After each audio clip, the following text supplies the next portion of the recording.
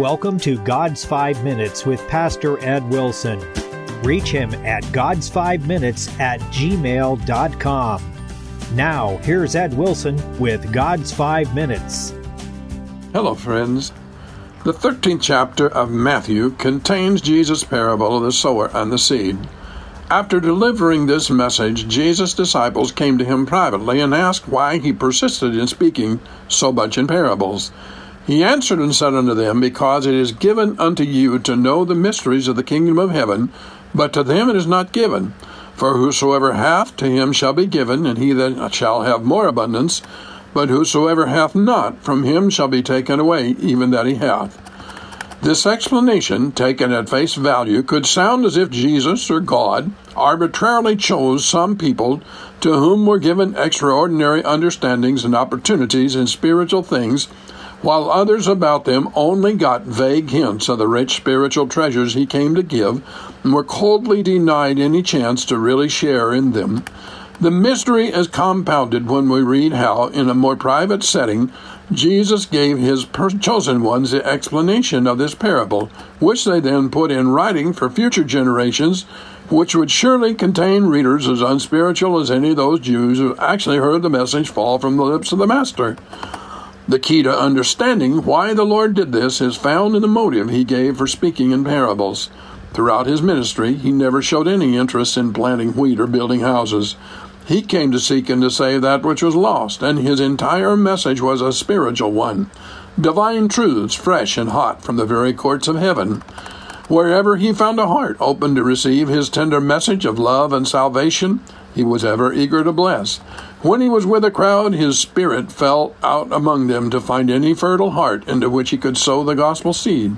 His holy presence, his great anointing carried more than an intellectual message. It convicted sinners. He could sense when his presence touched a chord in some heart longing for a better, purer life, as well as when people's hearts hardened against themselves, against the Spirit's gentle call.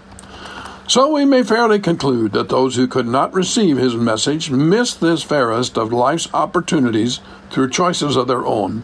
The beginning place for all spiritual understanding is a willingness to face oneself, acknowledge a need for help from the Savior, and act on that impulse.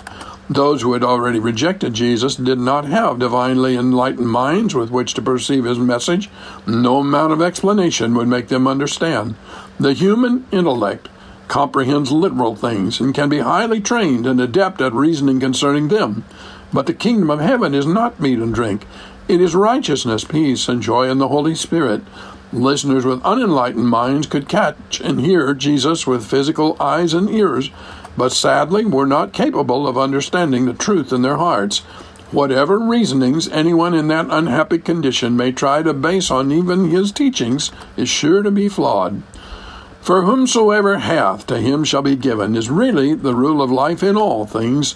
The scientist who uses his learning to gain experience, who puts in the tedious hours in the laboratory to study the microorganism he seeks to analyze, will necessarily succeed better than the beggar who idly passes by the halls of learning.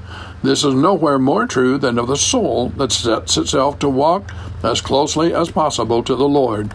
The teacher who spoke this parable is the same person who said, Blessed are they that hunger and thirst after righteousness, for they shall be filled.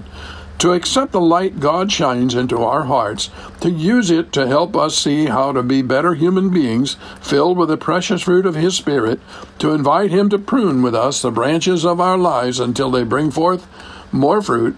On the other hand, to reject the light God sends into our pathway is to go into ever deeper darkness. When we spot a friendly light on a dark night, it's always easier to see our course if we walk toward it than to walk away. Light's extremely painful to diseased eyes. If we allow the gods of this world to infect our vision, we're sure to suffer when the gospel comes to us, turn our faces away. Have you talked to God today? You have been listening to God's 5 Minutes with Pastor Ed Wilson. Reach him by email at godsfiveminutes@gmail.com. Tune in next time to hear more encouraging thoughts from God's Word on God's 5 Minutes with Pastor Ed Wilson.